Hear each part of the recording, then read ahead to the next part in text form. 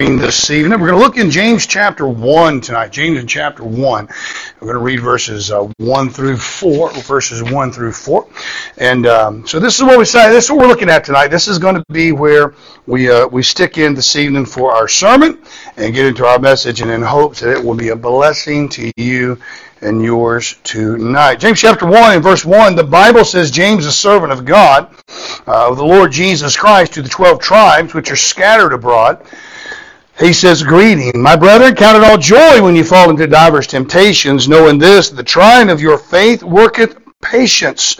But let patience have her perfect work, that ye may be perfect and entire, wanting nothing. So we're going to have a little quick Bible study tonight, I think it will be. It's what we're going to refer to it tonight as a Bible study. And I want to speak to you on how to passing the test of life. Let us pray. Father, again, we come to you. We ask you to bless the message tonight. Bless the hearts and the ears of those that are here this evening, Lord. Touch them and watch over them. And Lord, we love you and want to thank you for all that you've done. Thank you for your grace, your mercy. Thank you for your direction, Lord, in Jesus' name.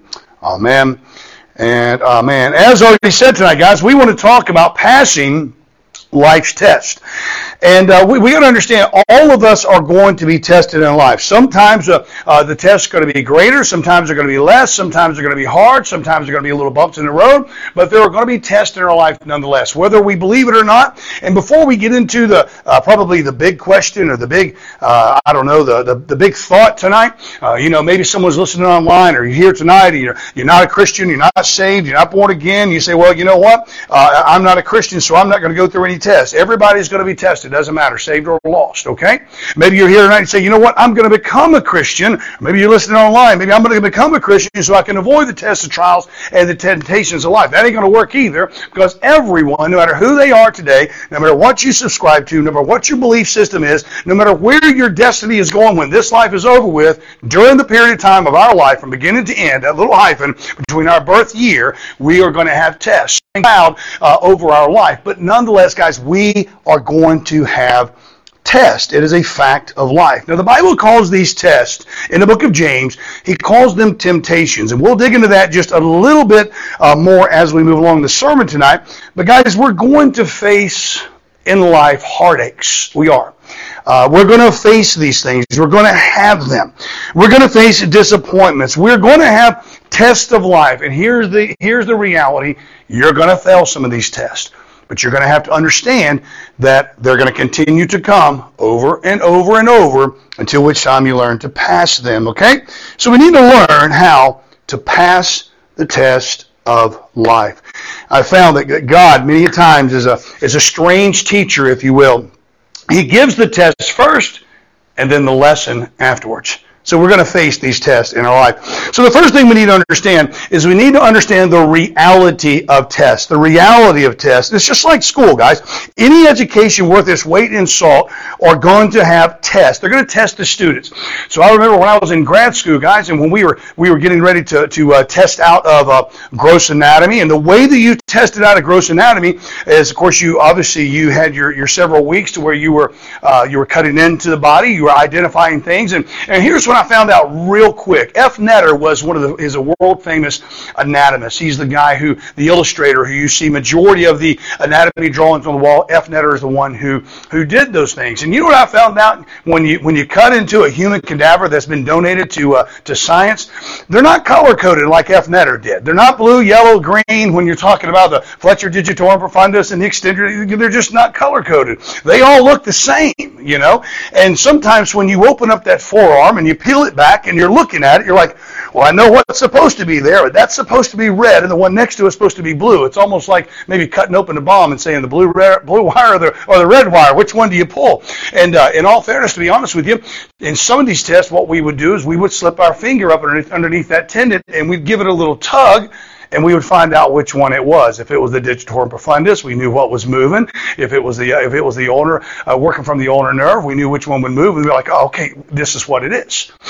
Those are the kind of tests that you have. Our anatomy, our test out for our human anatomy in grad school, guys, was literally a room of nothing but lamp stations and a bone sat on that on the table, and you had to come and identify it. You have 76 bones that you had to identify for that test in order to pass that class.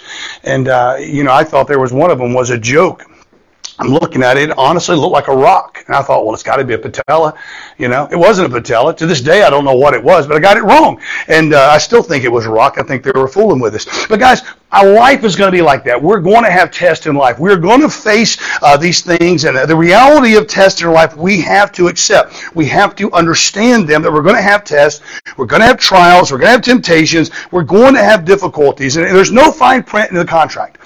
Guys, here's the deal. This isn't Christmas time. There isn't an if, and buts, and candy and nuts and all that stuff, guys. Listen, there are going to be trials in your life. Verse 2 tells us, count it all joy, okay? It doesn't say, if you fall into diverse temptations. What does it say? Count it all joy when you fall into diverse temptations. There's no if there. All right. So if you think tonight that you're not going to have difficulties, you're not going to have trials, you're not going to have tests in this life, guys. Again, I've already mentioned it. Because you're a Christian, you're fooling yourselves, or you've closed your Bible. Being saved is not going to make you immune to heartache or temptation in this world. They are universal and they are inevitable, and we need to understand that. So that's the reality of tests in life, guys. So in order for you to pass life's test, you've got to accept the fact that they are going to be there. They're going to come in your life. Now, you may be sitting here tonight. You may say, wait a second, preacher. How do I know it's a test or it's just life? Well, sometimes you don't know, okay? Sometimes you may be facing something that is just going to prepare you for a test that's going to come down the road, a trial, temptation. You don't have to know. You just got to understand the reality of tests in your life. Secondly, guys, we need to recognize the test. And here's the second thing. This is the thing that I want you to notice. And again, we're just going to rush right through this. We're going to get into it. Not only do I want you to understand the reality of tests, but I also want you to recognize the test. And you may say, well, why? Why do I recognize the test? Look with me, if you will, there in your scripture where it says, count it all joy when you fall into diverse temptations. What the word diverse means, guys, is like diversity. That's where that word comes from. It means various. It means multiple kinds. It says diverse temptations. And what does that mean to us? What is James trying to tell us? And understand, many people discount the book of James. The book of James is a very practical, applied book. It's a practically applied Christian book. And it's for us today. It applies in our life, and it gives us the life that we can live and practically accept his teaching. So there's all kinds of difficulties that you and I are going to face, but they fall into two major groups, okay? So you need to recognize which one are there. So the word trials can mean test, all right? It's like we're put through a test to see how we're going to respond to it, all right?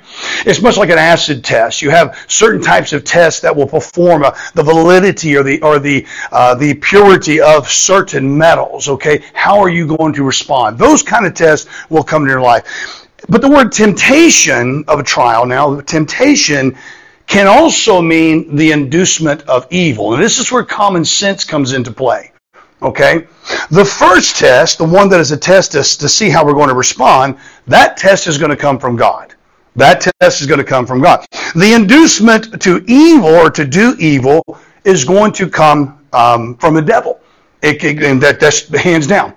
Both of those are going to come from separate individuals. They do not mix. They do not overflow. Go down to verse 13. You can read it from the screen here if you will. The Bible says, let no man say when he is tempted, I am tempted of God, for God cannot be tempted with evil, neither tempteth he any man. So if you're being tempted into the inducement of evil or the inducement to do evil, God ain't within a country mile of that, okay? God is nowhere involved with that thing. I've heard men tell me that, well, preacher, I just felt like I'm led to go down there and get involved with all this type of sin so I can reach those sinners. God ain't anywhere near that, okay? And don't fool yourself that he is. That is an inducement to do evil, and that type of temptation comes directly from Satan himself. So there are two kinds of tests which will come in our life. One is going to be from God, and the other we're going to see, or one's going to be from God, which is going to be to test our reaction. And the other temptation is from the devil, and that is the inducement to do evil. So the trials that are sent by God, guys, the trials that are sent by God are meant to cause us to stand. To stand. one of the things that David and I were talking about this on the way down today, and I don't know if it's a test for me or what, but I struggle greatly with the weakness of our society. All right, I know I'm not the only one, but I do. I struggle greatly with the weakness of discipline, the weakness of diligence, the determination, the lack of determination. I struggle with that, and I have to peel myself back, and I got to say, hang on. Don't give in to the flesh. How am I going to react to this? Let me continue to stand in my life. There are some unmovable things that are in my life, according to this book, which this book is for everyone. They are unmovable. One of them is the Word of God. I am not going to compromise the Holy Scripture by any stretch of the imagination. Okay, it is what it is. It is the foundation that I stand on. Number 2 is my family. I'm not going to compromise my family. Number 3, I'm not compromising the church. It is an unmovable entity for me. Okay? I was talking to David about, some of you may, I don't think you guys have heard this sermon, but I preached this sermon last summer.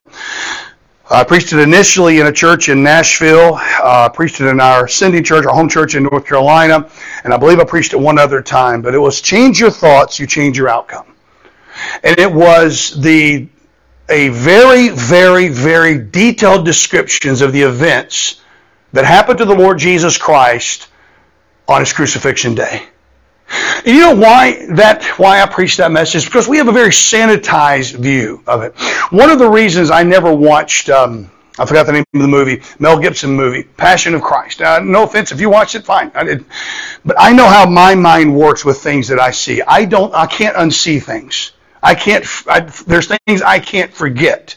And one of those things are images, words that people say, things like that. It's a curse, but it's a blessing at times. So the reason I never watched that film, and I heard people rave about it, but the only reason I didn't watch it is that I knew that my mind and my heart will be affected. When I read my scripture, I would see that actor, and I heard it was brutal. And I know I've heard testimonies of people who gave their life to the Lord Jesus Christ after watching that film, and praise God for that. I'm all for it. But for me personally, I didn't watch it because I know it would interrupt my image of that day. And so when I came back to this sermon and preached this message last year, and I may preach it down here, change your thought, change your outcome. I went through a detailed account of what exactly happened to Jesus Christ. We actually had a younger man, but actually walked out of the side room and because he was getting nauseous. And that's what we need. Guys, we need to understand what Jesus Christ went through so that you and I can have eternal life. But on top of that, Matthew chapter 16, verse 18, Jesus Christ he says, "Thou art Peter." Then he turned the finger back toward himself. Peter is not the rock, by the way. And he never was the Pope. He had never set foot in Italy a day in his life. Okay, Babylon is Babylon in the Middle East. When it says the churches of Babylon greet thee, it's not Rome. He never was a pope. As a matter of fact, the Catholic institution wasn't even around when Peter was alive. It didn't show up till the 4th century under Constantine, the emperor, 327 AD to be exact. Saying all that to say this. Jesus Christ says, "Thou art Peter, and upon this rock," speaking of himself, "I will build my church, and the gates of hell," speaking of the world religions found in that hewn out stone across that wall there in Caesarea Philippi, he says, "shall not prevail against it." Okay? How did he build that church? He built it upon the death, burial, and resurrection. He built it upon the sufferings that he experienced. He built it upon the pain and the as we heard last week in the 9th hour, the suffering of rejection from the Father. He built that upon himself. And so when I say the church for me is unmovable, it's unmovable because of what the Son of God, the Creator of all things, according to the book of Colossians, and in Him all things consist about. That's why it is unmovable for me, because He died for it. He died to bring me back unto Him. And so there's going to be tests in my life, and the tests from God are there to cause you to stand, not to sit down, but to stand, to seek your heels in, to dig in and say, "I'm not moving," okay? But the temptation to do evil, the temptations from the devil, they're always meant to cause you to stumble. They're always meant to cause you to stumble. He's trying to throw something out there into your life to cause you to stumble. God wants our maturity. Satan wants our misery, and that's just the way it is. So whether the trials come from God to cause us to stand, or whether it's an inducement to evil, which is from the devil trying to cause us to stumble, never forget, God allows them both. The devil ain't doing anything without God. I mean, look at the issue with Job. Does Job trust you, or does he believe you for nothing, right? He says, take everything that he has and he'll curse you to your face. That's what the devil said. That's what Satan said to God. God said, take it all. Just said, spare his life. Don't touch him. So Job lost everything except his wife. Lost everything. Lost his children, lost cattle, lost his home, lost his wealth, lost it all. And guess what? Never cursed God. Oh, Satan came back again. He says, but you take his health away from him. You set a hedge around his health. He'll curse you to your face. He said, God, take his health. Spare his life. The devil inflicted him. Job sat down on that ashes, sat there with a potsherd, peeling off those boils that he was inflicted by. His wife even said, why don't you just curse God and die? Get it over with, man. He says, naked I came out of the womb, naked I shall return. The Lord giveth and the Lord taketh. He never cursed God to his face. In the very end of the story, he gets everything back twofold. Okay? And his children, which is a dispensational teaching that we can go over at a later date. He gets everything back. I'm saying all that to say this, guys. God's going to allow the tests and the trials and the temptations into your life. Some are meant for your maturity. They're meant for you to stand. Others are meant for your misery. They're meant for you to stumble. But God is allowing each and every one of them, and none of us are going to be immune to them. I want you to write this address down somewhere, if you will, but I want you to read this from the screen. 1 Peter chapter 4, verse 12. Beloved, think it not strange concerning the fiery trial which is to try you, as some strange thing happened unto you. Usually, this is one of the first things that most people say, man, why? I know I've said it. I know there's been so many days, guys, when I have gotten everything in order throughout the entire week. I mean, perfect, everything ready to go. And then something happens, and I know what it is. I know that it's coming as a trial, it's coming as a temptation, it's coming in as a test, and I just want to absolutely explode. And I say, good night, man. Why? Why? A better question is, why not? I'm not above trials, temptations, and tests. You're not above them. They're going to happen in your life, and you're going to fail them in your life. And when you lose control, you act like an idiot, that's when you're failing. That's when you got to step back and say, hang on, it's time for me to mature up. It's time for me to stand. I need to recognize where this is coming from. It's either causing me from a misery, causing me to stumble, coming from the devil, or God wants to see my response. And whether I'm going to be mature, I'm going to stand. And I know I've done it many a times, and I'm sure you have as well, but avoid saying, how in the world is this happening to me? I'm a child of God. I go to church. I read my Bible. I tithe. I do all these things. Just take it like it is. Say, okay, Lord, here we go. Here's a good illustration. I think this is a perfect illustration when we look at these type of trials and tests in our life. So the Bible says that God tempted Abraham. Yeah, we know that. We know the story. He tempted Abraham. We know this in Genesis 22. To sacrifice Isaac. And he certainly didn't want to tempt Abraham to do evil. He tempted Abraham to do good.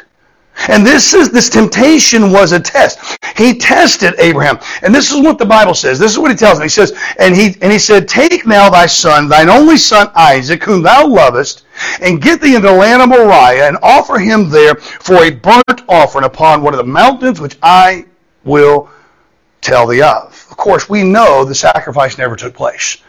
We know God was teaching Abraham a lesson of substitution. Now, not only him, this is the first time, as a matter of fact, Genesis 22, as they carry on, and Abraham tells the servants with him, he says, tarry ye here, I and the lad will go yonder, and worship, and come back unto thee.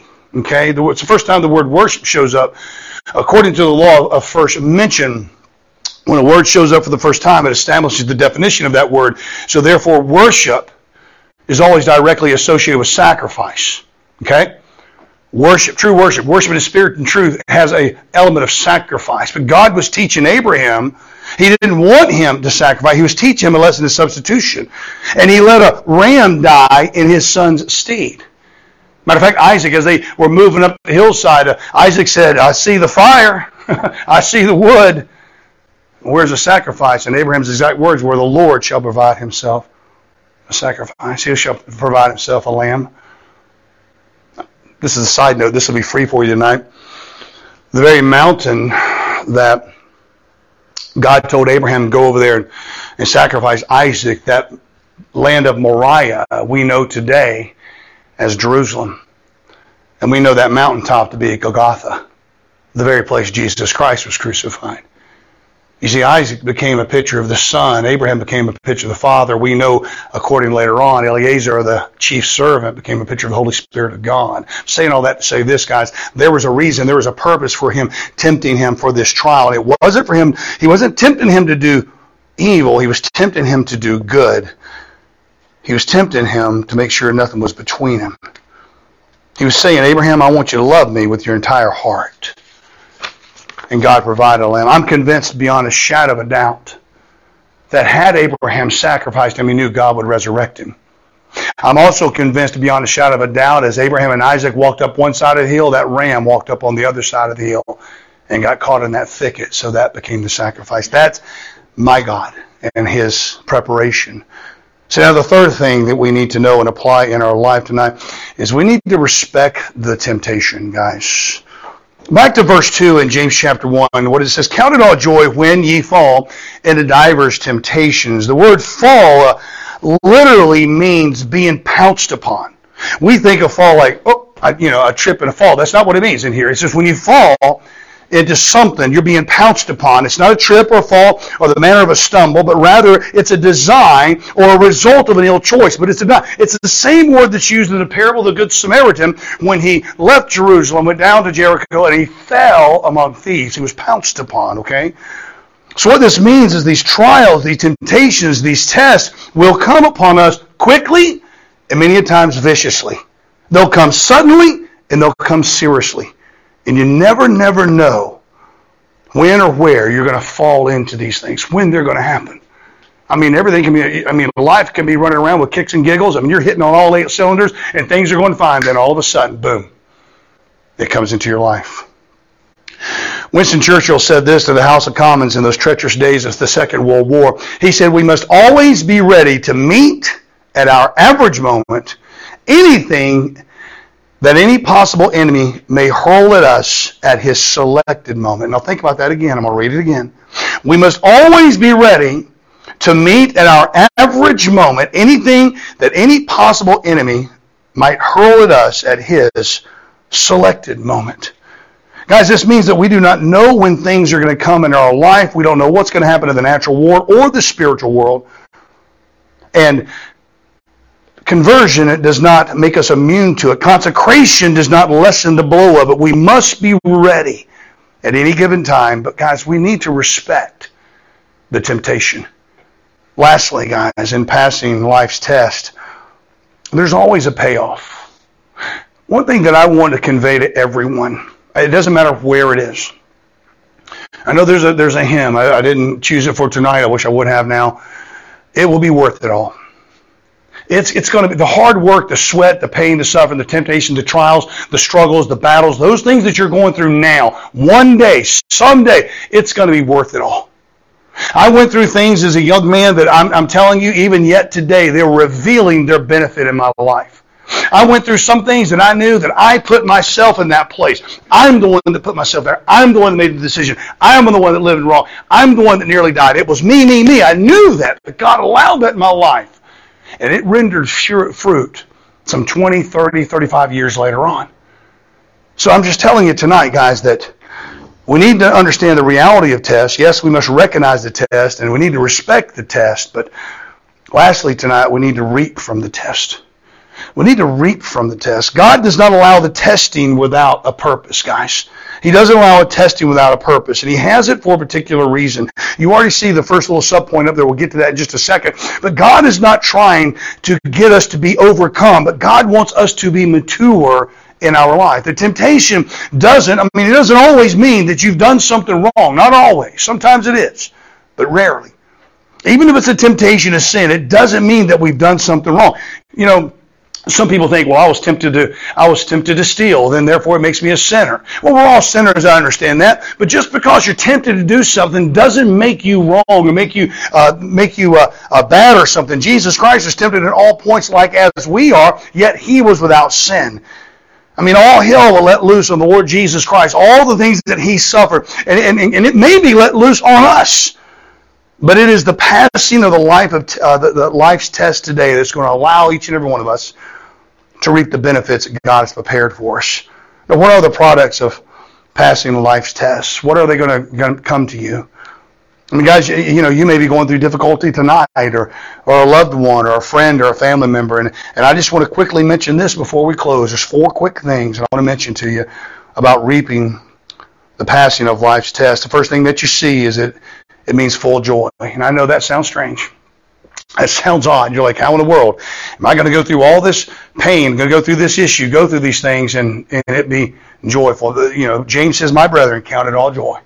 There was not a word, a sentence, there's not a punctuation mark that is in this Holy Scripture right here that it was not given by God himself. And when he says, count it all joy, he means count it all joy. He's not just talking about grit it and bear it. He's talking about becoming an overcomer. Overcomers are joyful Christians. How many people heard of Fanny Crosby? Fanny Crosby. Fanny Crosby was a blind child. At the age of 6 weeks old, Crosby caught a cold and developed an inflammation in her eyes. And mustard plaster was applied to treat the discharges from her eyes. And according to Crosby, this procedure damaged her optic nerves and blinded her for the rest of her life. Now, modern physicians believe that she was probably congenitally blind instead, and her parents just didn't pick up on it, but that's neither here nor there. Little Fanny Crosby, responsible for writing over 8,000 gospel hymns. But she wrote this at the age of 8 years old. She said, "Oh, what a happy soul am I, although I cannot see. I am resolved that in this world contented I will be. How many blessings I enjoy that other people don't. To weep inside because I'm blind, I cannot and I won't." I mean, she probably learned that from reading the book of James or having it read to her. Count it all joy. So the first benefit, the first product that we're going to see in counting it all joy is having full joy in our life. And guys, joy is different than happiness. Happiness is dependent upon what is happening in your life. Joy is a completely different element. The second thing that we're going to find is fortitude. Fortitude. Now I want you to look there in verse 3 there on your screen. It says, knowing this, that the trying of your faith worketh patience. That word patience comes from a Greek word, hyponei, and it literally means to bear up under a trial. Steadfast endurance, it means fortitude. And you will be a more steadfast Christian if you learn to rejoice in trials. God gives you these burdens to teach you fortitude, to teach you perseverance, to teach you diligence in your life. And there's no other way to learn it. Long distance runners must run long distances in order to learn how to adjust their stride, to control their breathing, to engage their core, and even to modify their torso position when they're running to get better and better and better. If they're running short distances, they're never going to be a long distance runner. You'll never learn fortitude until you have to endure something in your life. That makes sense? You're not going to learn it if you don't apply it. Fortitude is a Christian virtue. You know what it's called? It's called patience. And literally, ye, okay? Be perfect and entire, wanting nothing. Now, the word perfect does not mean sinless. It comes from the Greek word teleos. And teleos simply means to be mature. To be mature. It's the idea of maturity. And how are you going to get maturity in your life? By living a life of ease? Not in the least bit. I mean, you're going to grow under stress. It's no different than lifting weights, guys. I mean, if you want to get stronger, you're going to have to add weight. It's called progressive overload. If you want to get stronger, bigger, you're going to have to add more weight into your life. If you want to be able to add patience in your life and become more of a patient person, if you want to be able to flourish in your life, you're going to have to take on the weights of the trials that come into our days. And many of us don't want trials. We don't want any hurts, and therefore we become spiritual sissies, if you will, and we miss the growth that we need in our life, the blessed product. Think about a butterfly. Here's a beautiful example. Now, I'm almost done, guys. I'll be finishing in just a moment. A butterfly is in that little cocoon. It's a caterpillar, and then it gets inside that cocoon, and it sits there, and it goes through all this gestation period. It grows and grows and grows and grows and grows. And then all of a sudden, you see them wiggling around inside the cocoon. You can see them moving, going around, and all this and that. And then just a little bitty teeny crack in the cocoon, right? It cracks a little bit. It opens. And you see them moving. And I read one time where a guy took some surgical scissors. He saw this little butterfly, okay? Struggling, trying to get out of this cocoon. And he took these surgical scissors and he snipped open that cocoon, and out popped the butterfly, right? And it wiggled around a little bit, and it tried to flap its wings, and then it died.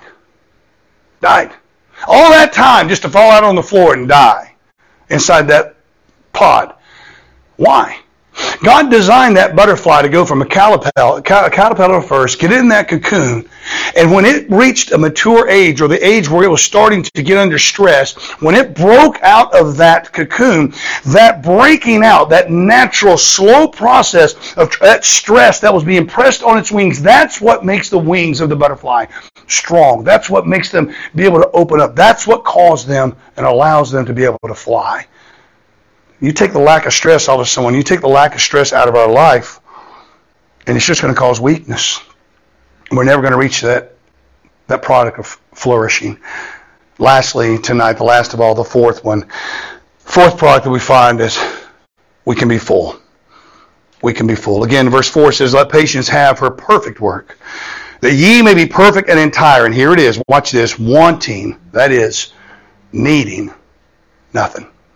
Trials, testings, heartaches, tears, difficulties, they're not there to rob you. What they're there to do is to make you full. And the idea is where we're not going to live a life of inadequacy tonight. You're going to have everything that you need. God is going to increase you when you go through these things. And guys, I would not choose them. I do not want them. I've experienced them. I'm continuing to experience them. And I can look back at every single one of them. I can say, I hope I never go through that again.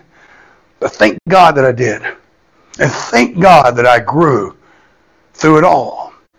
So the concluding thought tonight is that you're not going to pass life's test until you enroll in the school. Guys, you can't even get into the school until you have reached that point in time where you've given your heart and your life over to Jesus Christ. There's been people who have been at the crossroads. They're stood right there in the crossroads, and they got to make a decision, left or right. I remember one year, several years back here, our theme was at the crossroads of eternity, and I had a picture of the picture actually came from the Mississippi Delta and had a man. It stems back to the idea of the crossroads there. The old blues players would go down to this crossroads, but anyway, that's the picture that I used. It is a man standing there in the crossroads from up top, and he's got a direction to turn, left or right. And so tonight, guys, if you're going to go through the trials nonetheless. The choice this evening that you have is to be able to take on the product of the trials, the temptations, the test. You can't pass life's test this evening until you're enrolled in the school. And enrolling in school is putting your faith, your unfeigned faith, the death, burial, and resurrection of Jesus Christ. You say, preacher, I thought that's for eternal life. That's for eternal life, and yet that's also to give us life more abundant. That's what Christ wants to do. He wants you tonight to give your heart and your life to Him. And then when you go through the trials that you're going to go through anyway, they'll be for a much greater benefit. They'll be for a much greater product. And they'll tender and touch you and allow you to grow in ways that you never could before. Will you bow your heads this evening? Father in heaven, we thank you, Lord, for this opportunity. We thank you for allowing us to be here this evening. Lord, as we go into our closing song tonight, as we later on depart one another and go into the busyness of the week, I just simply ask you to allow the words that were heard this evening to not be soon forgotten. I pray, dear God, they will rest upon the hearts, souls, and minds of everyone present here this evening, myself included, those who will watch or have watched online and hear it at a different venue. Lord, I pray that you make a difference in their life, both today and in eternity. I pray, dear God, the moving, the guidance, and direction of the Holy Spirit. And we do give glory and honor to my Savior, Jesus Christ, this evening. In His name we ask. Amen.